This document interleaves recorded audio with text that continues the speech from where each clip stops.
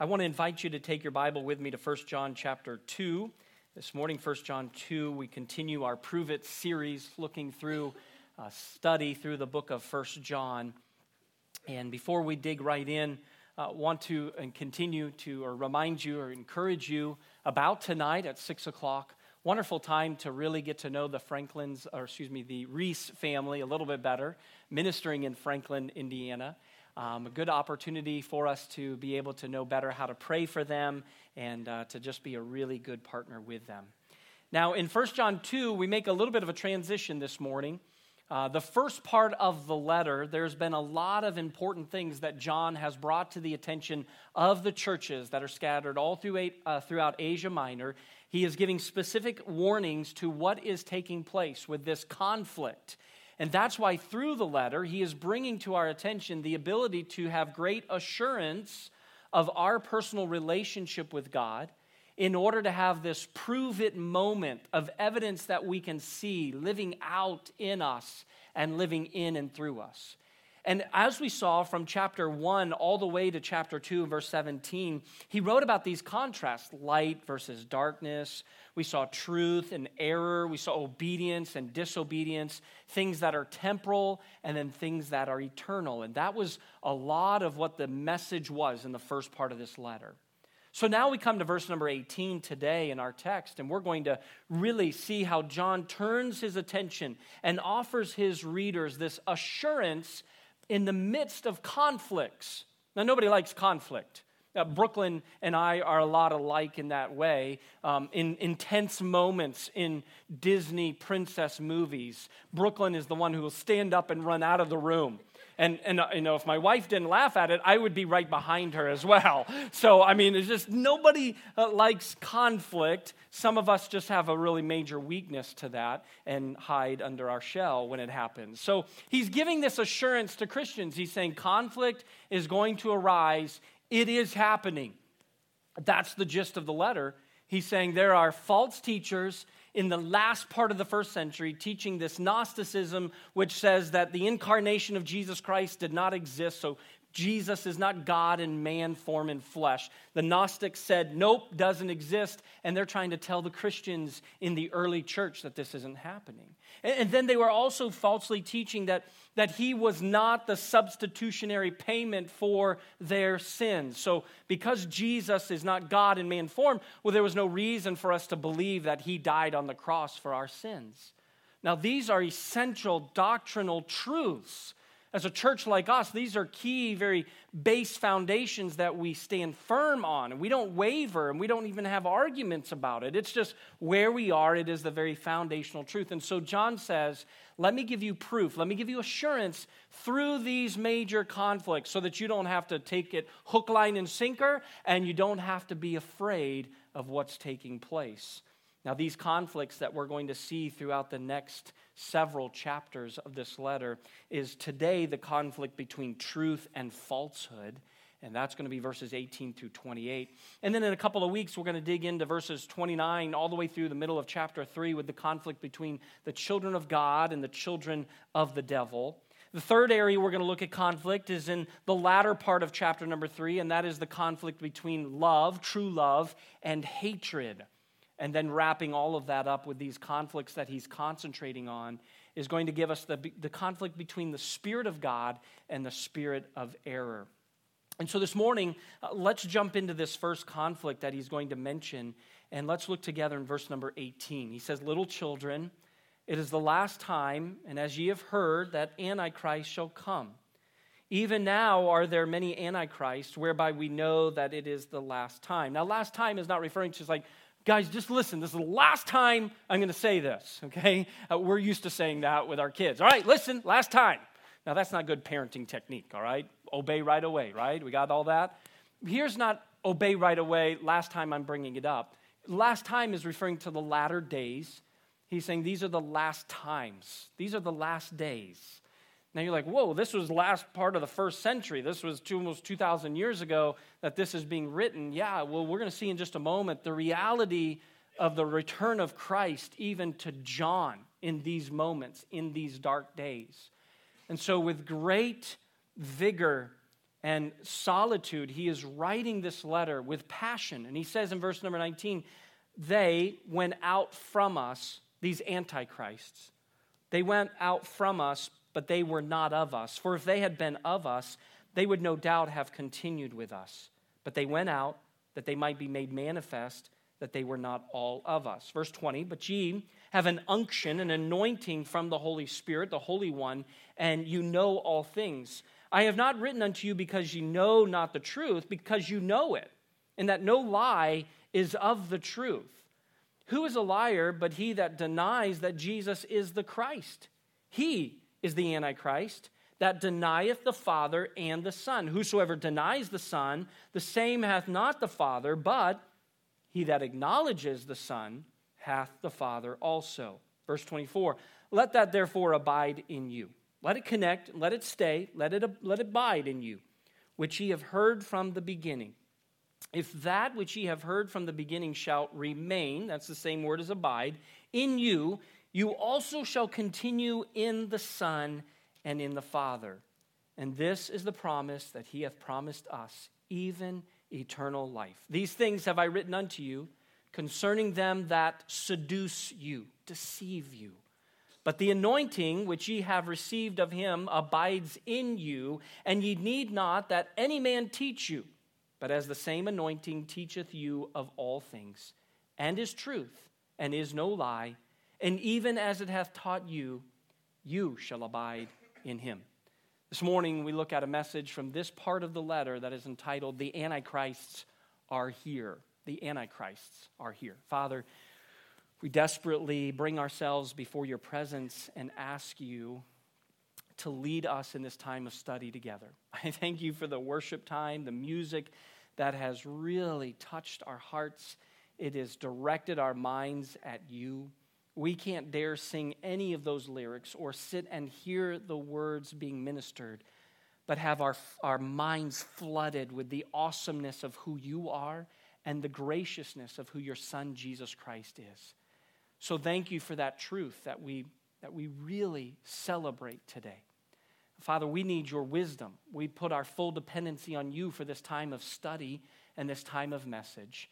Please free us from the distractions that would take our mind away from truth and help us to take steps of growth today. In Jesus' name, amen. Now, this morning's message is not about the prediction of the Antichrist that may or may not be here on earth as we speak. All throughout history, people have labeled historical figures as, that's got to be the Antichrist. That's really not my concern and not where this text is directing our attention to today. When John wrote this letter, he stated that there have been many antichrists. You'll see the plural form in verse number 18. And these many antichrists, they have risen on the scene since the first arrival of Jesus Christ. His first coming is born in a manger. And so there have been many antichrists who have tried to go against God and against Christ, and they have tried to be a substitute for Christ. And so what they have done is they have distracted and taken away the attention away from Jesus Christ. Now, he is saying there have been many, and this is probably written some 90 years after the birth of Christ, and he's saying there have been many antichrists instead of Christ who have been trying to destroy God's church. Now, here we are, 2020, and we know that there have been many anti or instead of Christs that have been in this world. And their goal and direction is to deceive, to dupe, and to destroy the church. They want so badly to cause havoc and to cause this destruction. And so we know that Satan, the devil, he has been the architect and ringleader of these anti-God agendas that we see lived out every day around us. And these false teachers, they deny the truth about Jesus Christ, and therefore they are the antichrists, the instead of Christs. So the actions of these antichrists, John is going to really inform the early church about. And I think today we kind of partner alongside And we see that if in 90 years of life there were many antichrists going against the gospel and against the church, there are probably many even surrounding us today. So let's partner with the early churches of Asia Minor. Let's take this letter, personalize it, though it wasn't written to us. We can come alongside of it and say, wow, what great truth, great reminder that causes me to be vigilant and to be aware that I don't become ensnared and entrapped by what the anti-God and anti-Christ agenda is clearly laid out in our society. So in verse number 18 and 19, we see the actions of the Antichrist as they depart from us. He starts right away with this section and says, little children, a reiteration from verse number 13. Now this is a small little phrase that will be used often throughout his letter. In verse number 12, little children was a term of endearment. It would have been one that John would have used often just to remind them of his spiritual leadership of his life, maybe the investment that he had made in so many of them. But in this one, it's not the term of endearment. It is actually speaking of the spiritual journey, the spiritual maturity process. And so what he is writing here is one that says, as you remember last week in our study, we had little children, young men, and fathers. And it was not pointing out specific people in the churches. It was saying where you are on your spiritual journey. Those who are little children are lacking depth. They're lacking the teaching. They need somebody to pour into them. And so he is saying here with that very thing, this emphatic warning of the looming danger that says, hey, those who are less spiritually mature and therefore the most vulnerable Christians, I want to give you something that you can take note of. And so that's why he addresses this in verse number 18. Now notice the urgency by reminding his readers that this is the last time. Again, as we said in the introduction of reading the text, that this is the last hour. It's referring to the present evil age by which we live in. It is going to be the time between the first arrival of Christ and the second coming of Christ. Now remember, second coming is not the rapture where the church goes and Jesus comes to take home his people. No, the second coming will be after the tribulation period in order to come to earth to set up his 1,000-year millennial reign. And so that is going to be the second coming of Christ, because even during the tribulation, there will be the Antichrist, and there will be many Antichrists who are pushing their anti-God agenda. So this is going to be the time from Christ's birth to the time of his return after the tribulation period. And this is the last days, the latter time. Some of the other New Testament writers would put it this way. Paul wrote to Timothy in his letter. He said, now the Spirit speaks expressly that in the latter times, you see that? Some shall depart from the faith, giving heed to seducing spirits and doctrines of devils.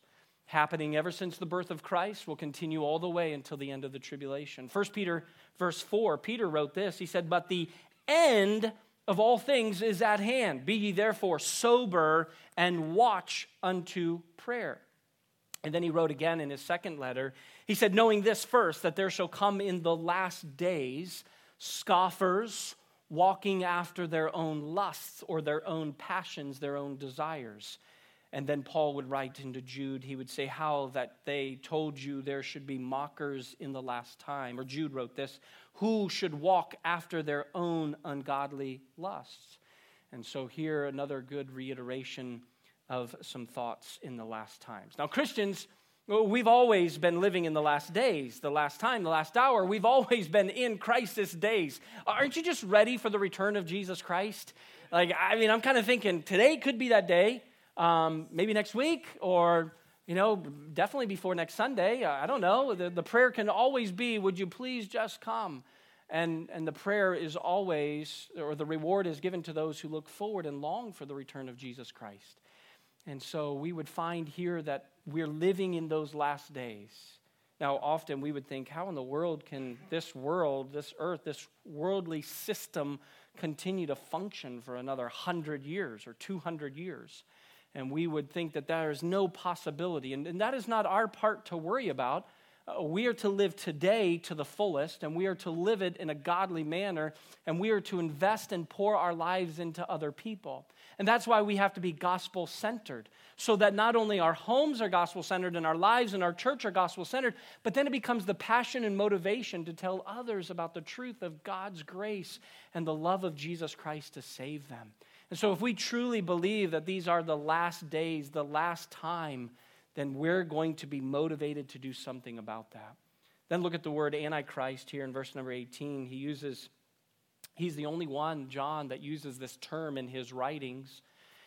And he is going to use it here to describe a spirit in the world that opposes and denies Christ. He's also going to use this to tell us of the false teachers who represent this spirit. It's a person who will head up the final world rebellion against Christ. That's the main Antichrist in verse 18. And then remember, this word anti is the word not necessarily against or opposite in the sense, because that would be very clear cut. You have Jesus who is good, but then you would have an Antichrist who live among us who we would say are evil, yes, in definition form, but they're not going to come across as evil because they're going to come across in such a way that is going to be one that is embracing others, one that they want to help other people so that they can get more people behind their message and fuel their motive.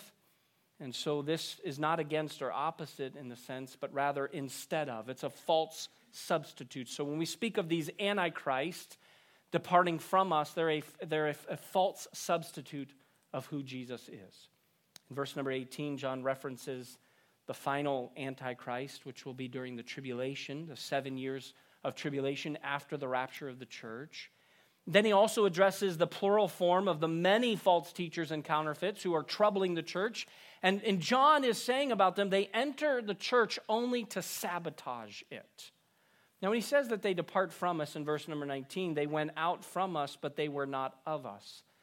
This does not mean people who were a part of a church and then they left for whatever reason or another. It was too hot in there. Nobody's going to leave for that here. It's too cold, maybe, all right? Some people are going to say, it's just too cold, all right? So the people that leave for different things, didn't like this, didn't like that, or maybe their spirit was just moved to go somewhere else where they can thrive and grow. And we're like, yeah, go. Whatever the situation might be, that's going to always happen within the local church. But that's not what John is referencing. He's not saying, oh, they just departed. They got tired of the pews. They got tired of the chairs. They got tired of the steeple or no cross or this cross. And they got tired of these things and they left, right? That's not who John is referencing. Who John is referencing are those who were sabotaging the church. The people who had no depth to them and did not have a genuine relationship with Jesus Christ. So these are the antichrist. It's eventually they will depart, leaving a path of destruction, and usually they take some people with them. When you think through the years of many people in here who have been a part of a local church, you know of people that you would say, wow, I remember them leaving the church, not because of the church, the local church, but because of their spirit against God. And all of a sudden, their life just took a 180. And the person who used to love this and love that and were faithful and true, now they just want no part of the church. And you know what I have found through the years, though I've only been in ministry for a short period of time, what I have learned through the years is that many people want to find excuses of why they turn against God, and the local church becomes the number one blame. Because if they can muster up enough hurt from this side against this side, or this class versus this class, or this decision versus this decision, it helps appease their conscience, and they feel better about their decision. And so how many times have you talked to somebody and said, hey, do you go to church? Oh, I went to church when I was a kid. But I'll never forget that preacher. He said this, he said that, and he did this, and he did that. And so I just abandoned and left, and I've never been in church again. Well, how's your personal relationship with God? Oh, I believe in God, and I pray. Yeah, really? And they got all these things that they want to help themselves feel better, and it's never because of their heart. It's always because of somebody else. Now, does hurt happen in the local church?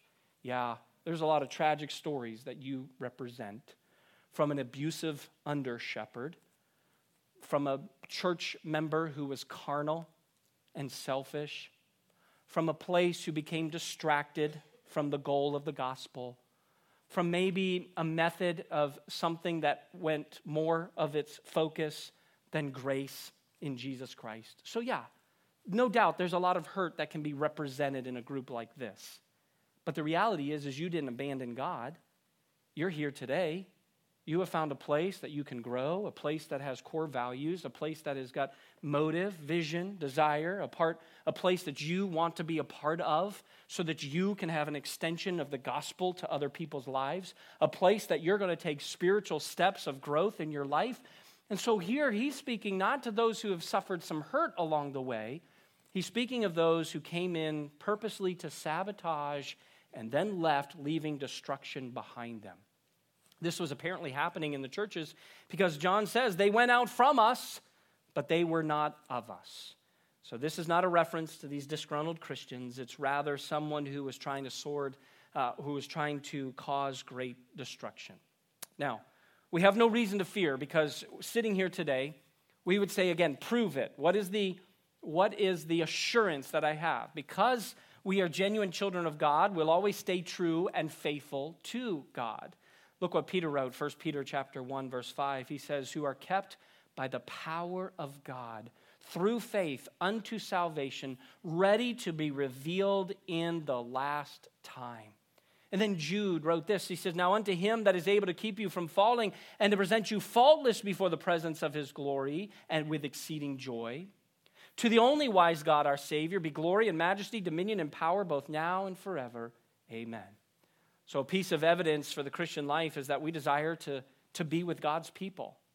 I mean, a true piece of prove it, assurance, is that we enjoy being around God's people. That's the church. And you enjoy partnership and fellowship. And though your personality sometimes dictates how much of that partnership or to what level you do fellowship with, that is all dictated based on who you are, maybe some insecurities, or maybe just some regrets from the past. But whatever that is, you enjoy being together. And here we are gathered, we're worshiping together, we're learning together, and we're growing together. And those who oppose the truth and participate in apostasy, they have no real joy. They have no real salvation. Now, secondly, in verses 20 through 25, we see that they deny sound doctrine. The key question that we want to ask here is, he says, but you have an unction or an anointing from the Holy One, the Holy Spirit, and you know all things. Well, we're going to come to this knowing all things because it doesn't mean we're know-it-alls now, but we are able to discern because of the Holy Spirit in us. We're able to learn, and we are empowered.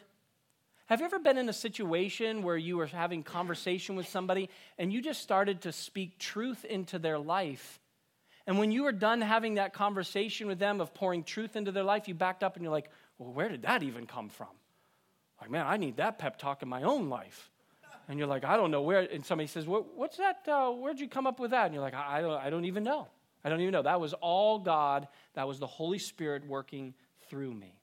So those are moments in our life with the anointing of the Holy Spirit in us that he empowers us. He teaches us and he guards us and he pushes us, he convicts us, and that is the work of the Holy Spirit. Well, the antichrists, they deny sound doctrine. And so the question here is, who is Jesus Christ? It's a good question because some people would say, well, he's just a great person. Jesus Christ, he was a good historical person. He was a kind, giving man. He was a brilliant teacher. And these might be the definitions that they would give for who Jesus was. But then the reality comes, even against false teaching of the Antichrist, the substitutes of Christ, is that Jesus is God in the flesh. And why is that important?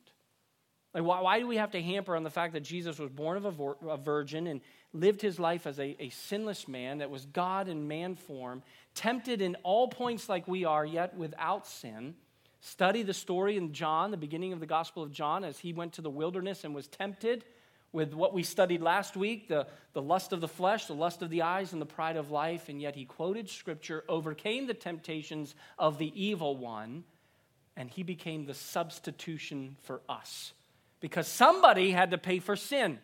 Somebody has to pay for our sin. And it's either going to be you and me, or it's going to be a sinless lamb like Jesus Christ. The only option, the only sinless man who could do it, and that was Jesus. And so when you ask that question, John's readers understood the truth.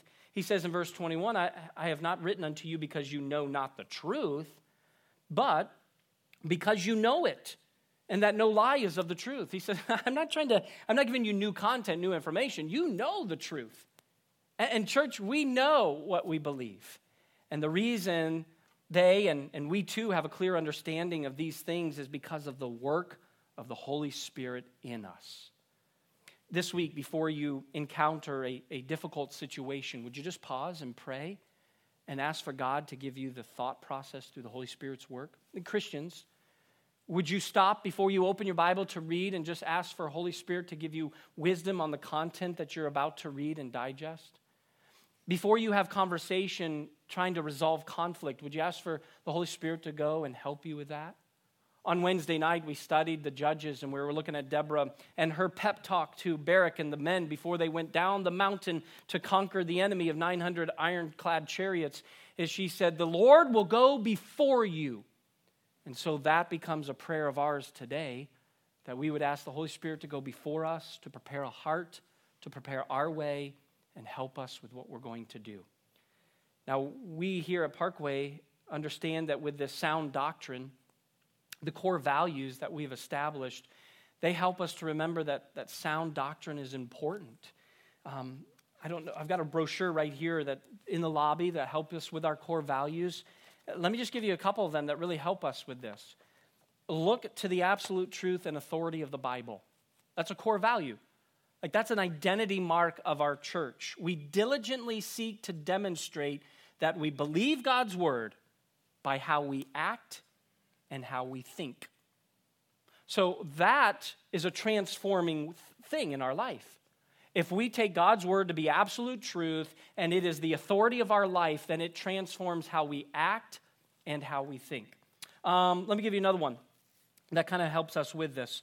Be gospel-centered in everything. We are motivated by the work of the cross and desire to shape our homes, marriages, families, lives, and church on the gospel.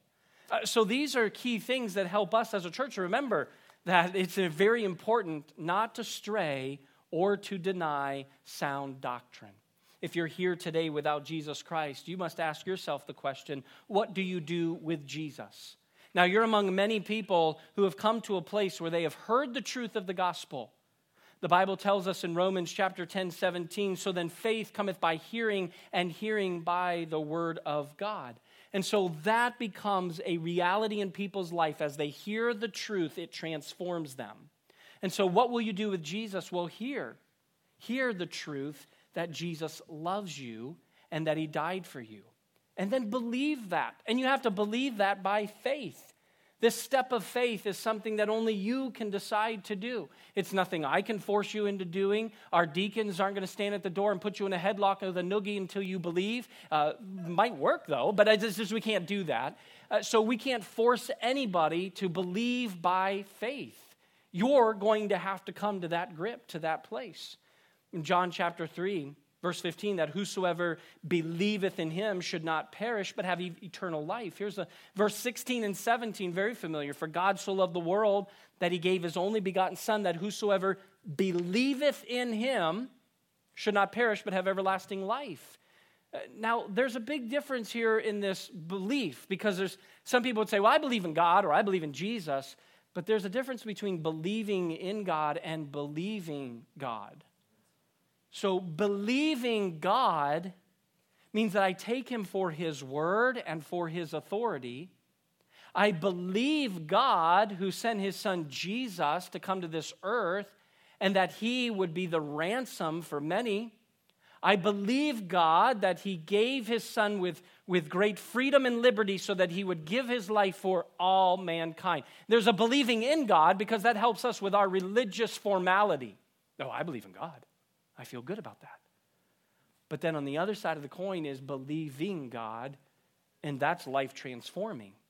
So that's not religious functionality. That is like a relationship that transforms everything about us. You know relationships that change you. You know what they look like. Hey guys, men, how many of you in here, you do things a little differently now that you're in a marriage and in a relationship? Any of you doing that way? Dustin, you've been married a year. I know there's a lot that you're doing differently this year than you did 2 years ago. That's not a bad thing. It's a good thing, all right? So relationships transform us. And by the way, he smiles a lot more than he did 2 years ago. I don't know what that has to do with, all right?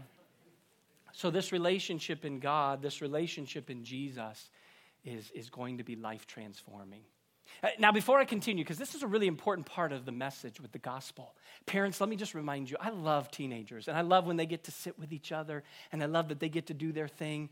But when they're sitting together during church and there's a lot of chatter and laughter, it is so distracting, especially during a moment of the gospel. And so parents, I'm not going to point out where that is and how that's happening. I'm going to give that over to you for discernment. But know that the Word of God is such a very important time for the local church. And know that on a Sunday morning, sometimes God allows us at Parkway to have people in our pew that have never heard about the love of Jesus. And so when we begin to speak of that truth and there's distractions because teenagers can't control their laughter and their conversation, that's not good. So I'm going to leave that in your shoes to handle this afternoon and have those awkward conversations. If you need my help, I'll be available next week, okay? Not today. All right. Confess. Confession. So if we're hearing the word of truth and we're believing by faith, now we have a part of confessing that. And Romans 10 says that if thou shalt confess with thy mouth the Lord Jesus and believe in thine heart that God hath raised him from the dead, thou shalt be saved. Then it says, for with the heart man believes unto righteousness, and with the mouth confession is made unto salvation. For whosoever will call upon the name of the Lord shall be saved. And so those who oppose this message, they oppose Christ, they oppose sound doctrine, they oppose who God is, and there are many out there who oppose this, and they're against us. And so we don't have to get all riled up and fighting them. We just simply love them and pray for them and speak truth in their life. But there are going to be the Antichrists who are going to deny this sound doctrine. And then third, verse number 26, he says this, he says, these things have I written unto you concerning them that seduce you. And so they're going to do everything they can to try to deceive the Christian. Now remember that in John's day, the church was being bombarded with Gnosticism, okay? We have beat that bush all the way to the end. But when they denied Christ, it became something that the Christian had to now figure out. The local church was wondering, so Gnosticism is becoming popular and it's growing. Our culture and society is embracing it. And what they're trying to tell us in the church is that Jesus isn't really God and that he didn't die for our sins. Okay. Now, do you see how that continues to happen even to this day? I mean, how many of you have conversations at your workplace where people kind of call you a fool because you believe in God alone for salvation? How many of you have family members who think you're off your rocker because you attend church faithfully and you've plugged in, you've invested in God's work, and you are passionate about the gospel changing and transforming your life? I mean, some of you experience that on a very regular basis.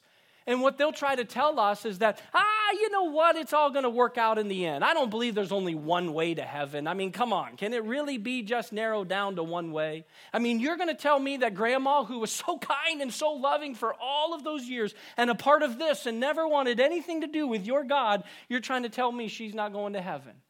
And all these conversations are to be had, and they're going to do everything they can to deceive the Christian and take that away from us.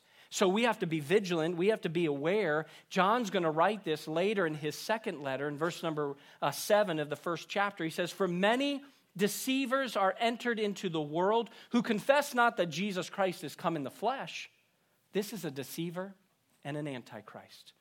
So we know that we have to be careful. Now, 1 Peter chapter 3 gives us how we respond to them. When people are trying to deceive us, when they're trying to trick us, when they're trying to cause us to doubt, when they have questions, then here's our response. Peter wrote, but sanctify the Lord God in your hearts, or acknowledge. Acknowledge, render that the Lord God in your hearts, and be ready always, being prepared continually, always, to give an answer. That's a verbal defense, not defensive, but a verbal defense to every man that asks you a reason of the hope that is in you. Now, I would say, why are you so cheerful? Why do you respond this way? What is the answer going to be? No, we are to be prepared always. we are to be ready continually to give this defense, this verbal defense, an answer. And then notice what the last part of the verse says, to do it with meekness and fear. And this word meekness is the mildness of our disposition. It is strength under control. It is being able to do this with gentleness. How many of you would say that when somebody disagrees with you, it only takes about 2 or 3 statements to get your blood pressure up and you kind of start saying things that you're not controlled by the Holy Spirit saying anymore, okay? Anybody like that before? Okay, wives, how many of your husbands are like that, okay, with you? Husbands, how many times your wives doing that? Okay, oh, good, we're getting points, that's good. Everybody's pointing now. All right, that helps. All right, that helps with your marriage. So, I will be available today for counseling for that, okay? So we can work through that. So when we talk about this meekness, there's some times where we're just going back and forth with people who disagree with us, and we just kind of get a little into it, like, no, you've got to understand. And we're very passionate about what we believe, and that's good, except we have to do it with a disposition of mildness and this gentleness. And then we also give an answer to every man that asks us with fear. Now, some of you are like, okay, I got that down, Peter. I am afraid of I'm shaking out of my boots when somebody asks me a Bible question. No, this isn't the kind of fear he says to answer with. He's speaking here of reverence. And we are to do this in such a way that it is of great honor that God has called on us in this God moment to give an answer to someone who is asking. So be prepared for that. Don't run from it. Don't shy away from it. And it's okay if you have to say, you know what, let's come back to that at a later time. Let me do some research on that. Let me find out some good answers. So we have to remember, though, with these antichrists is that Satan is not an originator. He's a counterfeiter. And so he's going to do his very best to try to mess up the simplicity of our devotion to Christ. We should be taking steps this week of spiritual renewal, but Satan is going to come in with every element he can to distract us from that. He's going to try to cause us to doubt in the sufficiency of Scripture. I'm thankful that we hold in our hands the Word of God, and I'm thankful that it is alive and it is powerful and we can study it and memorize it and meditate it. But the enemy is going to distract us from even having God's Word as a part of our life. They try to confuse us about key doctrines. And how many conversations go back and forth about these doctrines, and arguments get caused and stirred up. And that is why we find what we believe and why we believe it, and we stand firm on that. But we understand that they cannot take away the security that we have in Jesus Christ and his salvation. They can't take away the victory that we're going to experience, where they cannot take away the final say. They cannot take away the very fact that we are abiding in Christ. And as John 10 reminds us, as the good shepherd, no man can pluck us out of the Father's hand. And so we will face the antichrists. They're going to be in your workplace tomorrow. They're going to be in your neighborhood this week. Some of you rub shoulders with them on a normal basis as family members. And whoever they might be in your life that are trying to go against things that are godly, you just have to be guarded, vigilant, and geared up for this. So John's second letter is going to give further warning about the dangers of the Antichrist. And I believe it's safe to say that John took this very seriously. And it is not something that died off in the first century. When Gnosticism faded away, it's not like the Antichrist went with it. The false teachers are all around us. And so it's imperative that we take note and rise to the challenge and be on guard. And so they come disguised in so many ways. And they're not always disguised very well. But sometimes they come and just mingle in with us. Or sometimes they're very clearly marked. And yet as Christians, though they're not disguised, we're kind of like, well, we're going to be intolerant of that. We can be fine, or we're going to be tolerant of that. We can be fine with that. So we begin to rub shoulders with them. We begin to mingle with them, and we get to become more like them. And so they're going to show their true colors when they depart from us, deny sound doctrine, and they try to deceive us. So the warning for us today, the Antichrists are here. Let's be prepared for that.